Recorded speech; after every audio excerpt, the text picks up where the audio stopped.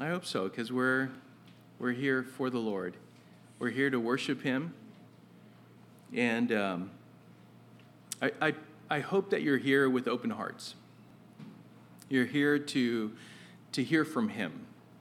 To not only, we just spent some time, the last 20 minutes or so, 25 minutes, just worshiping the Lord. And so that in and of itself should be enough. Having prepared yourself and digging into God's Word and knowing His faithfulness, knowing that He loves us in truth and His grace has been poured out upon us because of that. And because of that grace, we know that He has been merciful toward us. And we have that peace that surpasses all understanding. And with that, that is enough, right? And yet, we get to, as has been prayed, we get to sit at His feet and hear from Him according to His Word. And so that's what we should be excited about and looking forward to. This morning, we're going to go into and go through all 13 verses of the one chapter that we find in John's second letter. So we're in 2 John. And the title of this morning's message is Walk in Truth and Love. Now, if you were here back in 2015, that's the last time we went through this epistle of John. If you weren't, we're going through it for the first time as a church. But walk in truth and love is what we have before us this morning in the second in John's second letter. And let's begin by reading 2 John chapter 1. In verse 1 says, the elder to the elect lady and her children, whom I love in truth, and not only I, but also all who know the truth, because of the truth that abides in us and will be with us forever. Grace, mercy, and peace will be with us from God the Father and from Jesus Christ, the Father's Son, in truth and love. I rejoiced greatly to find some of your children walking in the truth, just as we were commanded by the Father. And now I ask you, dear lady, not as though I were writing you a new commandment, but the one we have had from the beginning, that we love one another. And this is love, that we walk according to His commandments. This is the commandment, just as you have heard from the beginning, so that you should walk in it. For many deceivers have gone out into the world, those who do not confess the coming of Jesus Christ in the flesh. Such a one is the deceiver and the Antichrist. Watch yourselves, so that you may not lose what we have worked for, but may win a full reward. Everyone who goes on ahead and does not abide in the teaching of Christ does not have God. Whoever abides in the teaching has both the Father and the Son.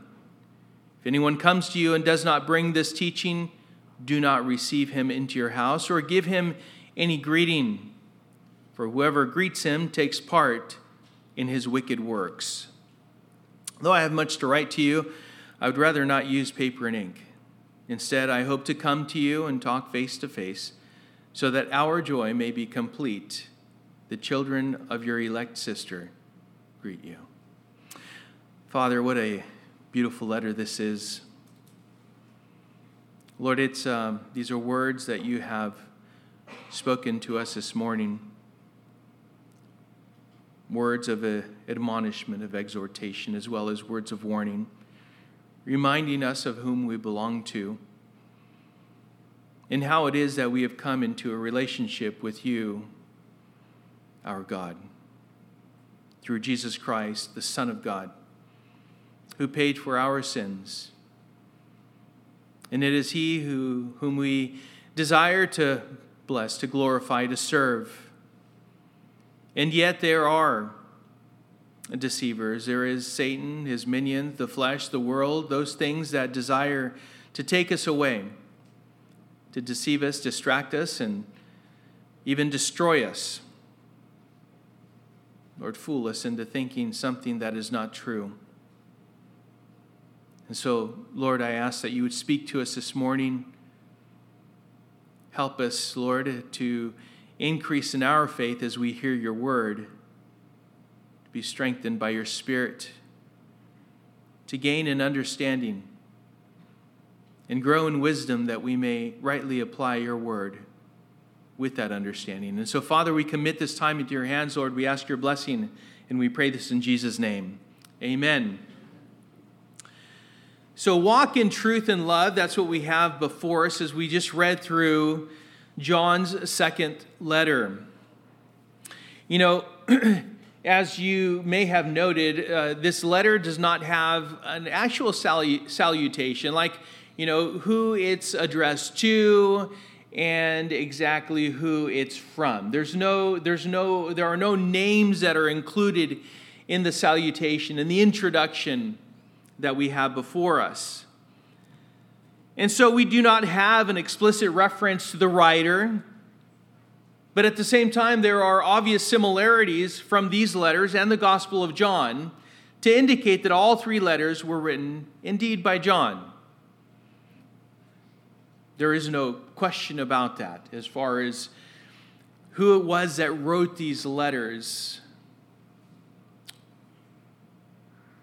We also, though, as we perhaps noted, we don't have the name of the person this is written to, just the elect sister and her children. But we don't have the actual name of that woman. But we'll talk about that in a few moments. Because what we do have is enough to know that this letter is from John, addressed to a believer or a group of believers, and that the purpose of the letter is to urge discernment, the exercising of discernment. I think, especially in the day in which we're living in, this is critical to the believer, to be able to tell the difference between that which is true and that which is false. This is exactly what this letter is admonishing this woman to do. He is urging, he is pleading with her to exercise discernment regarding love and truth, being able to distinguish between those who are deceivers and those who are genuine believers, followers of Jesus Christ, disciples of Jesus Christ. There are many antichrists today. I'm not talking about the Antichrist. I'm talking about Antichrist, deceivers, those who are manipulating and twisting the Word of God to fulfill their own desires.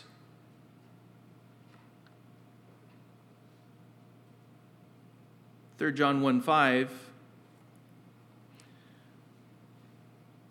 points to the fact that in this day it was common for people to welcome into their homes believers who were bringing about the gospel of Jesus Christ, preaching and teaching, evangelists. They would bring them into their homes. And 3 John 1:5 says, "Beloved, it is a faithful thing you do in all your efforts for these brothers, strangers as they are."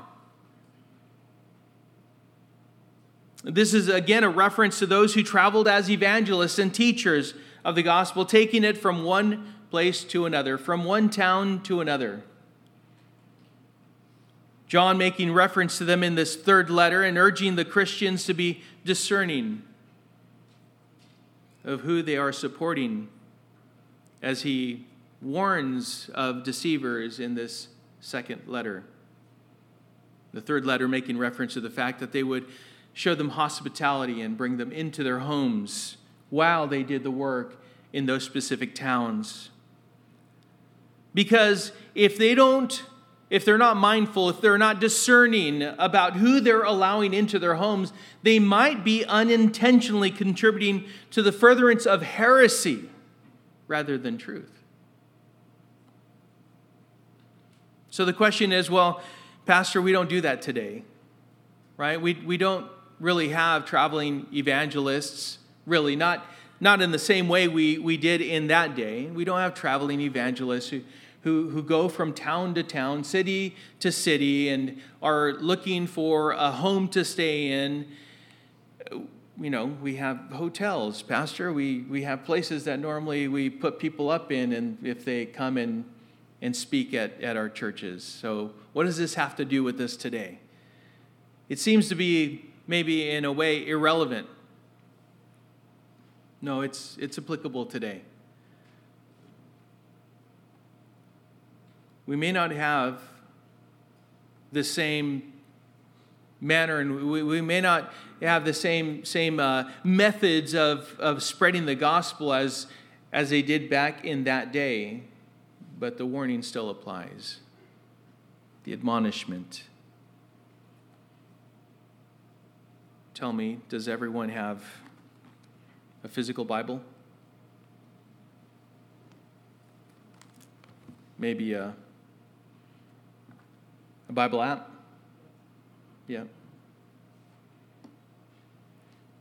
On your phone, do you have YouTube, podcasts? You see, today we have the technology to stream live events. We have podcasts. We have all kinds of people that claim to know the Word of God and are just teaching the Word of God. And you can listen to anyone on a podcast or on YouTube. Some people, they're obsessed with YouTube, right? They go from teacher to teacher to teacher to teacher to teacher to teacher to teacher to teacher. And they just go, well, I listened to so-and-so and so-and-so and so-and-so.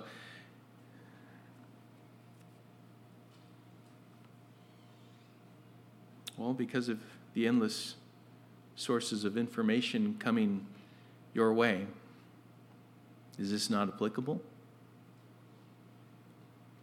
Because you need to, I believe, be even more discerning, more knowledgeable about the Word of God and sound doctrine, as perhaps even they would be in that day.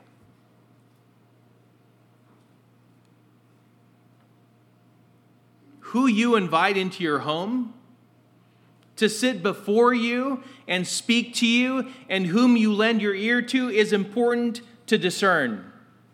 Choose wisely, choose rightly, choose well. Because if you're undiscerning, what you're doing in reality, when you turn on YouTube, when you start watching a video, is you've just welcomed whoever it was into your living room.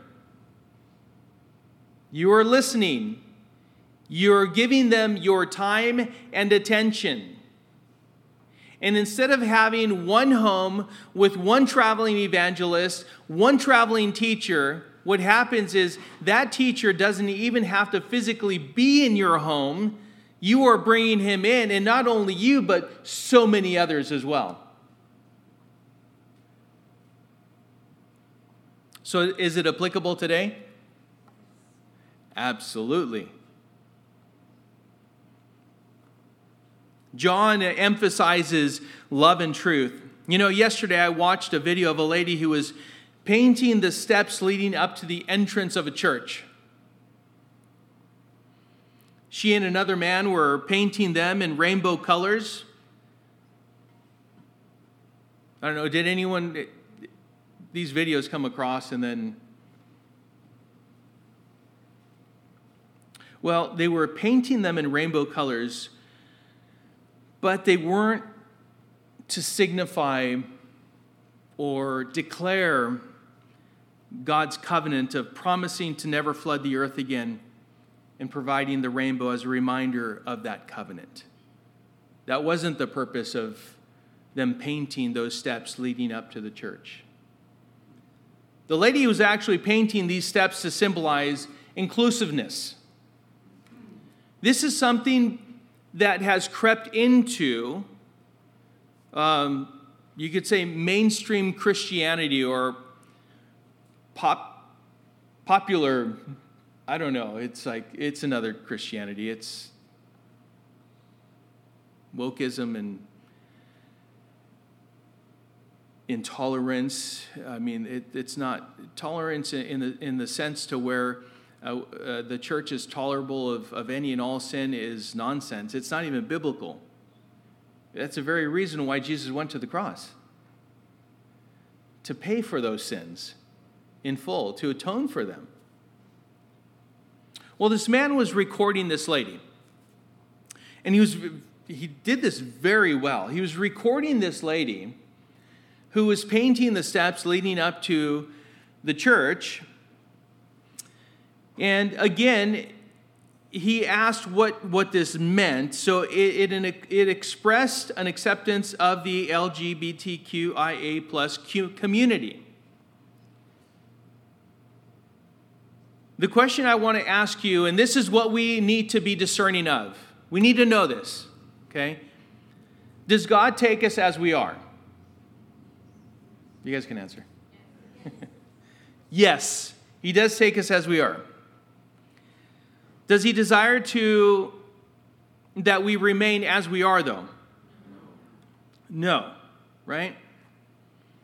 Genuine repentance does not allow for us to remain as we are because we confess and repent, which means that we are remorseful. We grieve our sin knowing that it has separated us from the Father. And so we confess that sin. It grieves us. We acknowledge that's what separated us. And so therefore we ask for forgiveness. And we repent of that sin and we turn to God. Nobody has to lay out for me. When I first came to Christ, no one had to tell me exactly what I was doing wrong. Or else what did I repent of? What did I confess?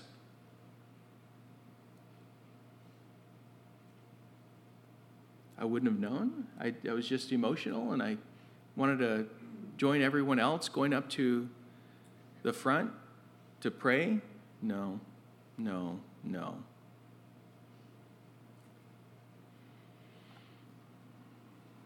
You turn from your sins and you turn to Christ. 1 Corinthians chapter 6.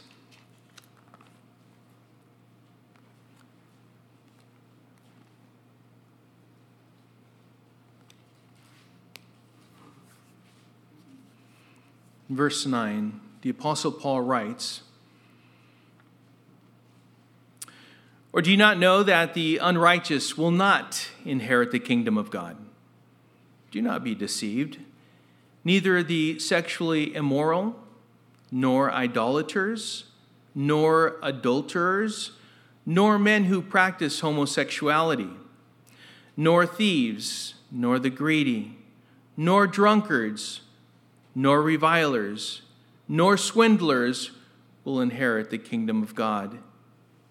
And such were some of you, but you were washed, you were sanctified, you were justified in the name of the Lord Jesus Christ and by the Spirit of our God."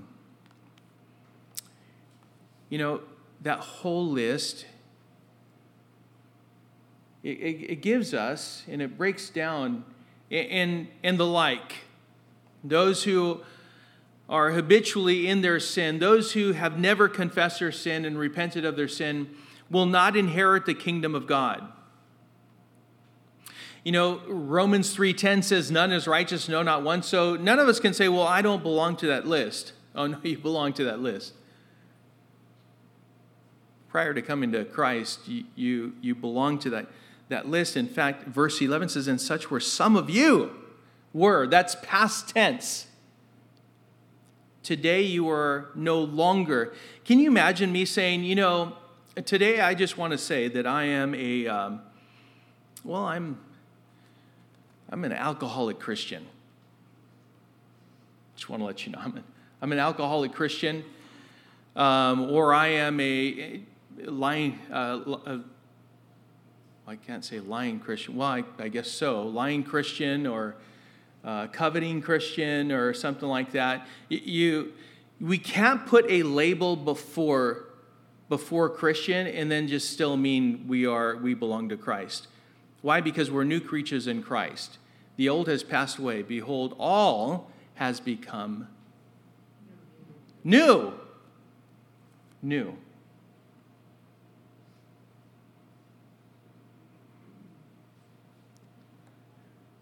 I point this out because this lady, when questioned, said that This inclusiveness expressed God's unconditional love that accepted however a person chooses to live. So I'm talking about the video. She also admitted that she really doesn't read the Bible.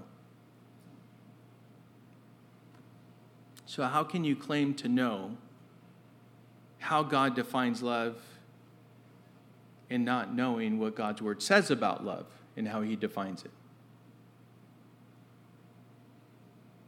This was a God that was being shaped and formed in her own mind. She was saying what God should be. Perhaps she chose to ignore the God of the Bible because God says that this is an abomination. We just read in 1 Corinthians chapter 6. This, including everything else that we read in that list, it's an abomination to the Lord. It's an offense to him. And if not repented of, will lead each person right to hell. There is no question about that. There's no arguing with God. One day we will stand before him and we will be judged. It has nothing to do with our opinion. That is why I plead to you also, as the Word of God does, as God himself desires that none should perish, but that all reach repentance. I plead with you at this very moment. If there's anything that you need to confess to the Lord, that you would lay it down before him. Confess to him, repent, and ask Jesus to be Lord and Savior.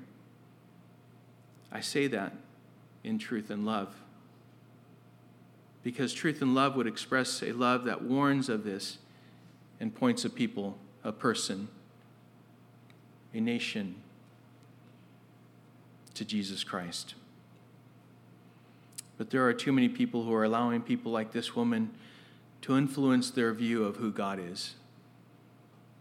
Who are you giving your attention to? But there are other more subtle deviations from sound doctrine that the untrained mind would be fooled by, and therefore, again, unintentionally propagating heresy rather than truth by inviting them into your living room, giving them your time and attention. This is what John was warning against. You know, again, in the first verse, as we consider the letter that John wrote, he refers to himself as the elder. This indicates that John must have been well known by the recipient of this letter. It's believed that this is also making reference not only to his age, because John at this point was known to be about 90 years old. So he was an old man, elder in age, but also some believe that this is a reference to himself as elder as far as the official position or calling that God had appointed to him as apostle. Now, the reference to the elect lady and her children has two schools of thought, so I want to share them both with you. One school of thought is that this letter is addressed to a specific woman and her children. Although not named, it is addressed to a specific woman and her children, whom John loves in truth, as well as all who also know the truth. So she is a woman who is of utmost spiritual integrity. And then those who are walking in truth and love, knowing Jesus Christ, of course, also admire her and love her in truth and love. The second school of thought is that this was addressed to a local church and the individuals who make that church up, a fellowship of saints. I appreciate what David Guzik lends to this in his commentary, saying that he believes that the letter was written without specific names because it was written during a time of persecution. And so, if it was during a time of persecution, then of course John did not want to identify himself, and he didn't want to identify the woman by name, lest they are persecuted themselves. And so if the letter was found, then there was no one to go to. There's no one to address, no one to arrest. Now this letter might sound very familiar to what we just went over in 1 John. In fact, 8 of the 13 verses in this chapter either reiterates in word or in sentiment what was taught in John's first letter. And so it's an emphasis, it's an application of what we just read and studied in 1 John. So when we read here that John loves the elect lady and her children in truth, and not only he, but also all who know the truth, we can look back at verses throughout 1 John. 1 John chapter 2, verse 10 says, "Whoever loves his brother abides in the light, and in him there is no cause for stumbling." 1 John chapter 3, verse 10 says, "By this it is evident who are the children of God and who are the children of the devil. Whoever does not practice righteousness is not of God, nor is the one who does not love his brother." 1 John 5, 2, "By this we know that we love the children of God, when we love God and obey his commandments." 1 John chapter 4, verses 7 and 8, "Beloved, let us love one another, for love is from God, and whoever loves has been born of God and knows God. Anyone who does not love does not know God, because God is love."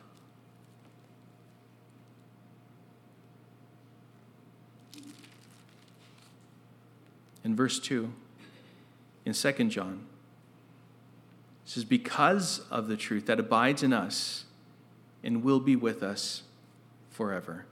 It's for that reason, because of the sincerity, the genuineness of the believer's faith, they too are able to and express a love for this woman and her children, or that local church and the brothers and sisters there, in truth and love.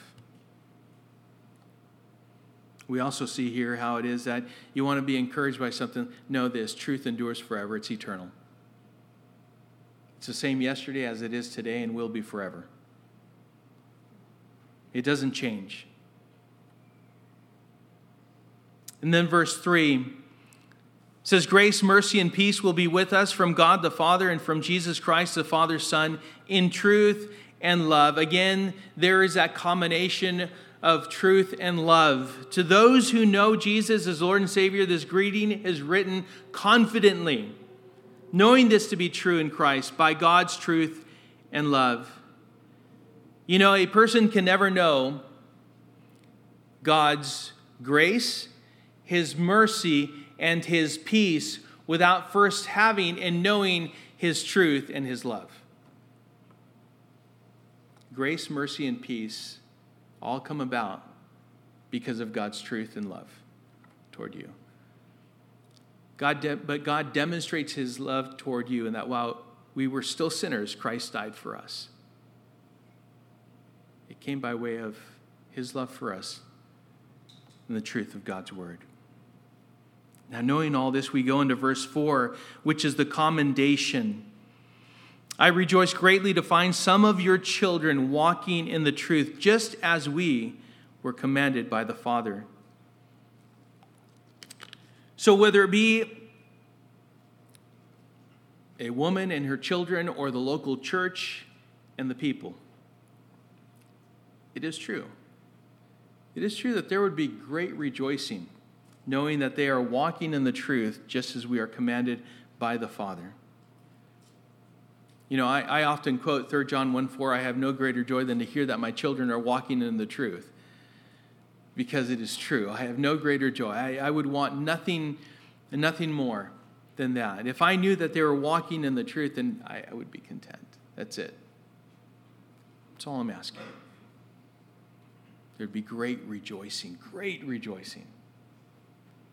I don't care if it's one woman with her children or if it's a church, knowing that some are walking in the truth. So this was a commendation. If someone were to say that of you and your family, that'd be wonderful, wouldn't it? If some said that of Refuge, that'd be wonderful. We'd all rejoice, right? There's this short, succinct, to the point, clear commendation that John offered this woman. And then he goes straight into the exhortation and warning in verses 5 through 11.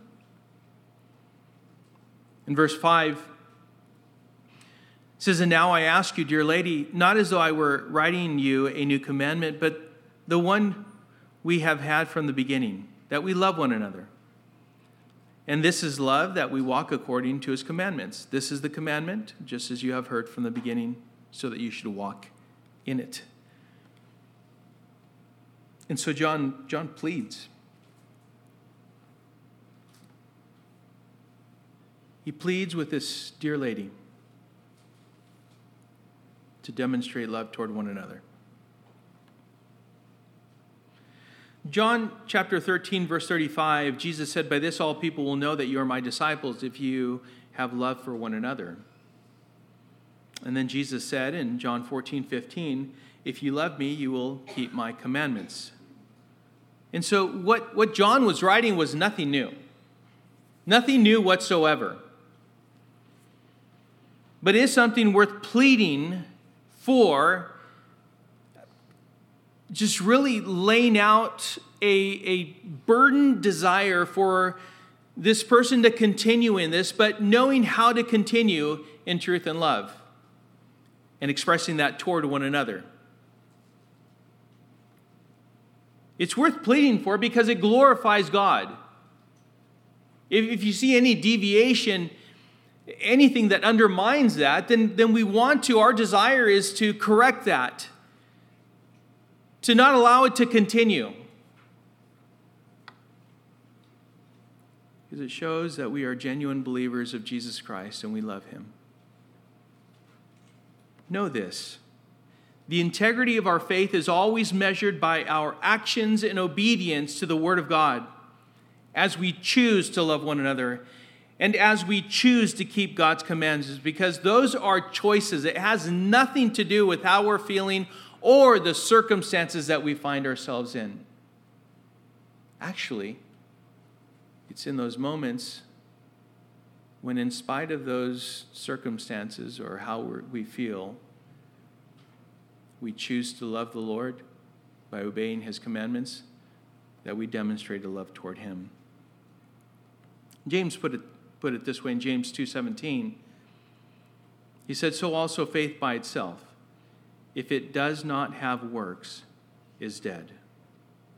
You see, you cannot divorce truth and love.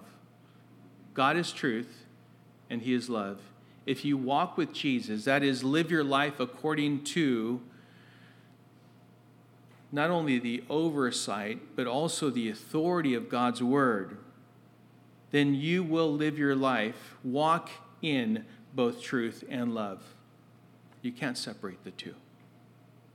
I said that as we went through 1 John, and it's worth saying again, and then repeating it again and again and again. You cannot separate the two. In fact, Jesus, in his high priestly prayer in John 17:17, said, "Sanctify them in the truth. Your word is truth." 1 John chapter 4, verse 8 says, "Anyone who does not love does not know God, because God is love." And so this was John's exhortation toward the woman and her children, or you could say the local church, urging them to walk in truth and love. And so it is with us. We are urged. We have God's pleading with us by his word. Admonishment to walk in truth and love. But how do we maintain that? How do we guard that? Well, beware of deceivers. Verse 7, John goes on to say, "For many deceivers have gone out into the world, those who do not confess the coming of Jesus Christ in the flesh. Such a one is the deceiver and the Antichrist. Watch yourselves so that you may not lose what we have worked for, but may win a full reward. Everyone who goes on ahead and does not abide in the teaching of Christ does not have God. Whoever abides in the teaching has both the Father and the Son." In Acts chapter 20, in verse 28,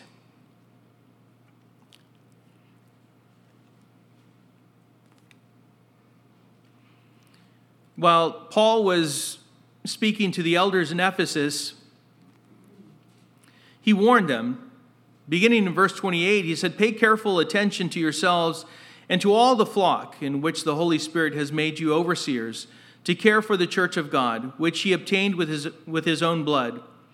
I know that after my departure, fierce wolves will come in among you, not sparing the flock. And from among your own selves will arise men speaking twisted things to draw away the disciples after them. Therefore, be alert, remembering that for 3 years I did not cease night or day to admonish everyone with tears. And now I commend you to God and to the word of his grace, which is able to build you up and to give you the inheritance among all those who are sanctified." God is able, as he gives us his word and warns us of these things, we should take heed. In Matthew chapter 7, verse 15, Jesus said this, "Beware of false apostles who come to you in sheep's clothing, but inwardly are ravenous wolves. You will recognize them by their fruits. Are grapes gathered from thorn bushes or figs from thistles? So every healthy tree bears good fruit, but the diseased tree bears bad fruit. A healthy tree cannot bear bad fruit, nor can a diseased tree bear good fruit. Every tree that does not bear good fruit is cut down and thrown into the fire. Thus you will recognize them by their fruits." You see, you have to know the fruit of the Spirit, the fruit of repentance, for you to know and be able to recognize what the fruits of a good tree are, and what the fruits of a bad tree are, good and bad. You have to be able to discern the difference between the two. In fact, in Jude, verses 3 and 4, Jude writes, "Beloved, although I was very eager to write to you about our common salvation, I found it necessary to write appealing to you to contend for the faith that was once for all delivered to the saints. For certain people have crept in unnoticed, who long ago were designated for this condemnation, ungodly people who pervert the grace of our God into sensuality and deny our only Master and Lord Jesus Christ." I would encourage you to read the whole letter of Jude. Now, the warnings are abundant. They're clear. Know that the enemy does not look like the enemy. There's a reason why there's camouflage and there's the art of disguise. The enemy can disguise himself and appear like an angel of light. If Satan can do that, surely his minions can do that. And certainly there are those who are false who can do that, kind of just blend in. And they will fool the undiscerning. There are people who may confess the coming of Jesus in the flesh in word, by their confession, but in life they demonstrate they do not really confess this. They do not believe this. They do not believe what they say. There is no expectation of Jesus' return and no divine reverence for him, no reverence for his word, no transformation, no evidence of a new life in Christ whom they profess to believe and follow. There is no desire even to read, let alone abide by the word of God. There is no fruit that comes from abiding in Christ, from the Holy Spirit himself. Those are things that should be evident in the person who claims to know Jesus Christ as Lord and Savior. In fact, we just read Jesus' own words. By this you will know them, right? By their fruit. Are you known by the fruit that you have producing in your own life? Not by your own efforts, but by the very Spirit that indwells you. Know this. The one who lives in accordance to the Word of God has both the Father and the Son. That's what we read here in 2 John. But whoever does not live according to the word of God, and we already read this in 1 John, whoever does not live in accordance with the word of God does not know the Father or the Son. I don't know how much more clear that can be.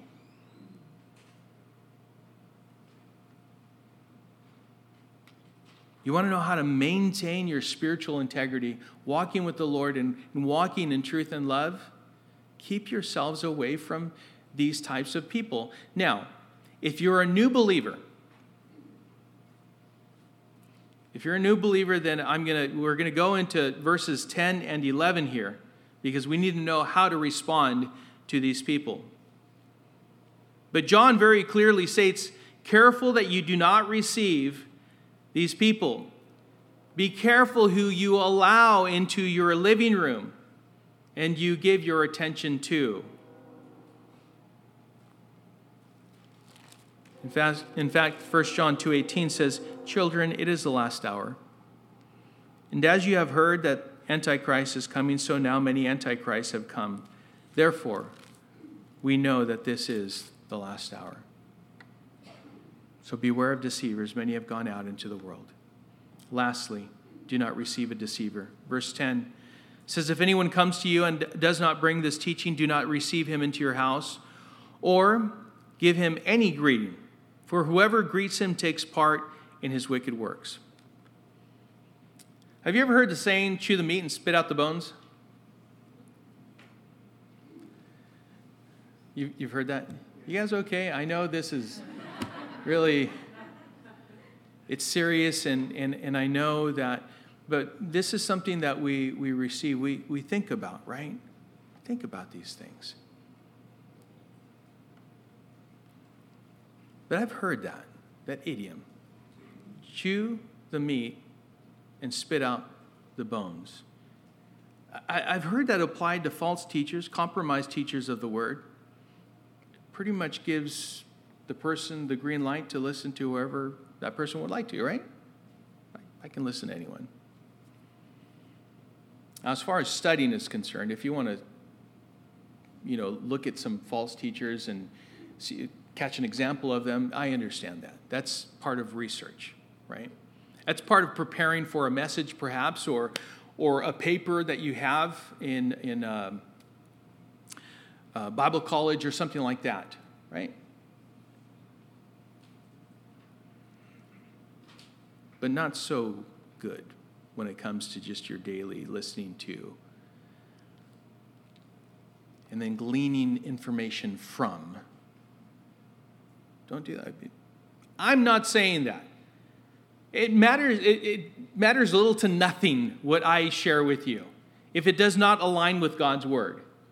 Okay? So don't take it from me, take it from God himself. He says, if anyone comes to you and does not bring this teaching, do not receive him into your house or give him any greeting. Well, that's very unloving. That's not very hospitable. Right?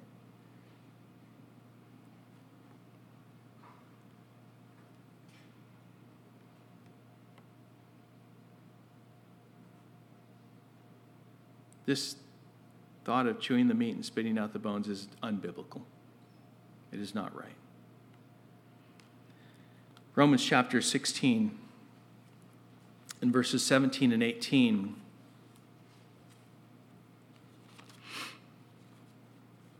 I appeal to you, brothers, to watch out for those who cause divisions and create obstacles contrary to the doctrine that you have been taught. Avoid them. For such persons do not serve our Lord Jesus, our Lord Christ, but their own appetites. And by smooth talk and flattery, they deceive the hearts of the naive. In fact, not only are we not to receive a deceiver, but we are also to point them out and avoid them. Mark them out. Avoid them. Some examples of this, in case that's what you didn't have examples, here's a few. Demas was pointed out in 2 Timothy chapter 4, verse 10, by the Apostle Paul, saying that he loved this world and deserted the ministry of the Lord. In 2 Timothy chapter 1, verse 15, Phygellus and Hermogenes, they were pointed out as well. They turned away. Hymenaeus and Alexander were pointed out in 1 Timothy chapter 1, verses 19 and 20, as having rejected the faith. In 2 Timothy chapter 2, verse 17, says their talk will spread like gangrene. Gangrene is not healthy, right?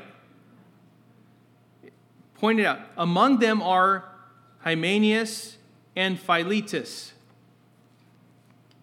So those are examples of marking them, making sure. See, the loving thing is to tell someone, hey, listen, just warning, right?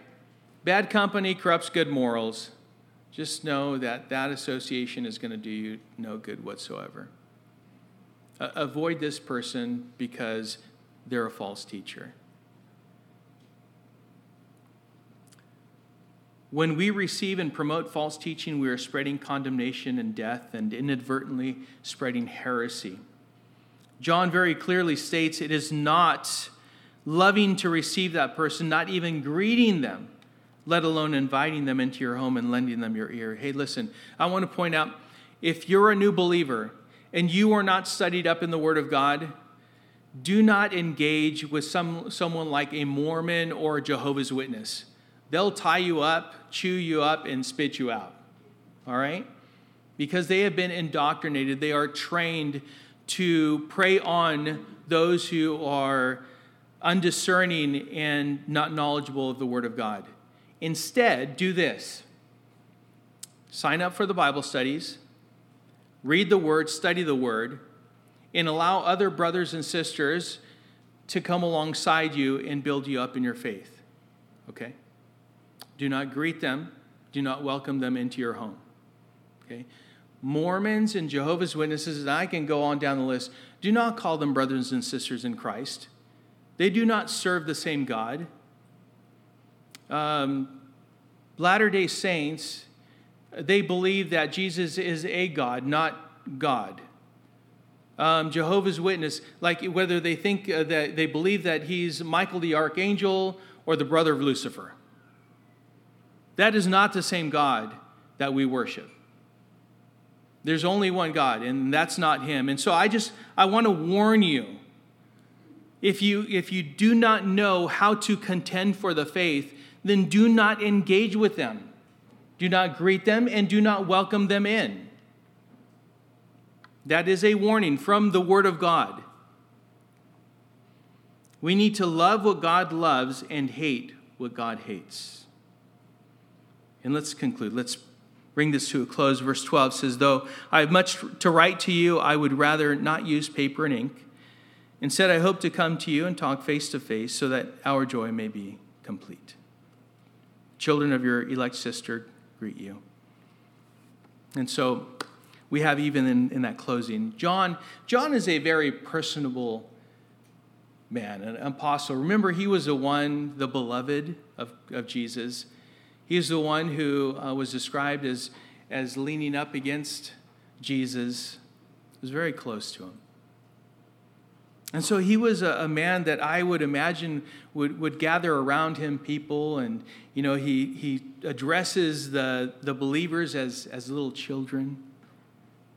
He was that grandfather who was very wise in the Word and would love to have people just come around, just ask questions and address.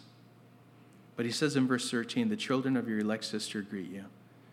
I'm thinking more and more, this was a letter to a church and the fellowship. By the way, this other church greets you as well. And all the children. Let us greet one another with love. Let us demonstrate that love toward one another. I'm going to leave you with this. Again, the question is, does God love everyone and everything? Just think about that, okay? We've already gone through what we went through. Is love accepting of everything and everyone, no matter what?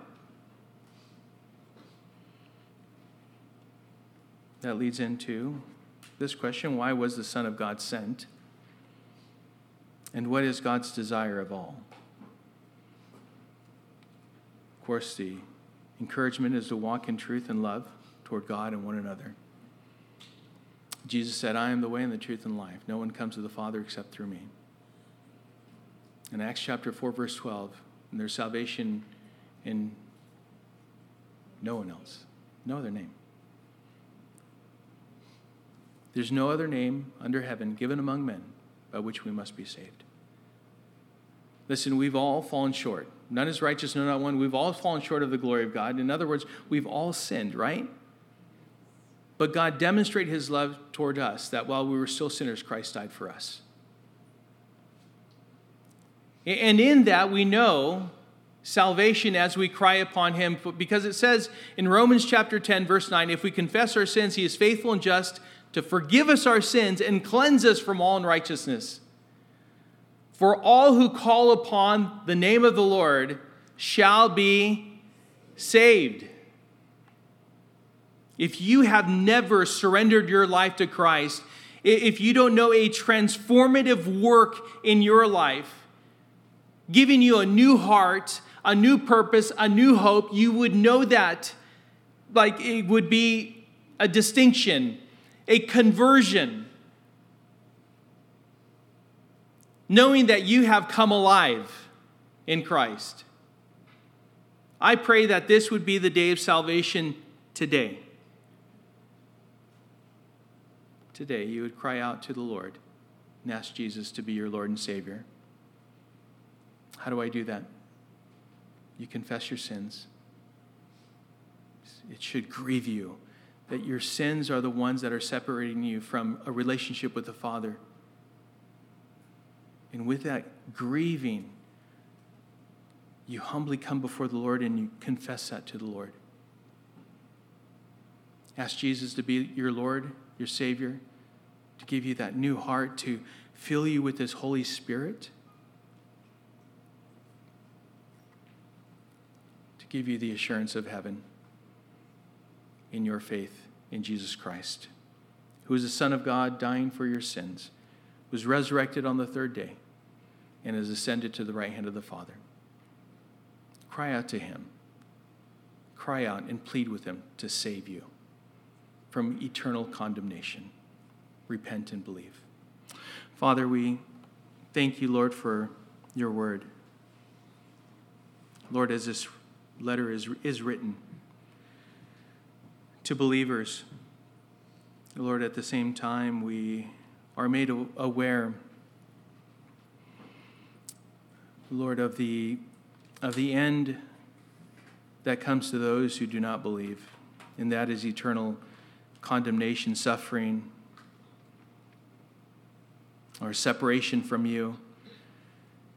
And so I do pray that this morning, Lord, there would be recommitments, Lord, Lord, a strengthening of your church, and Lord, anyone who does not know you as Lord and Savior, that today would be the day of salvation, and they would completely give themselves to you, crying out to you. So we thank you for your faithfulness. We thank you for your grace, your love. We pray this all in Jesus' name. Amen.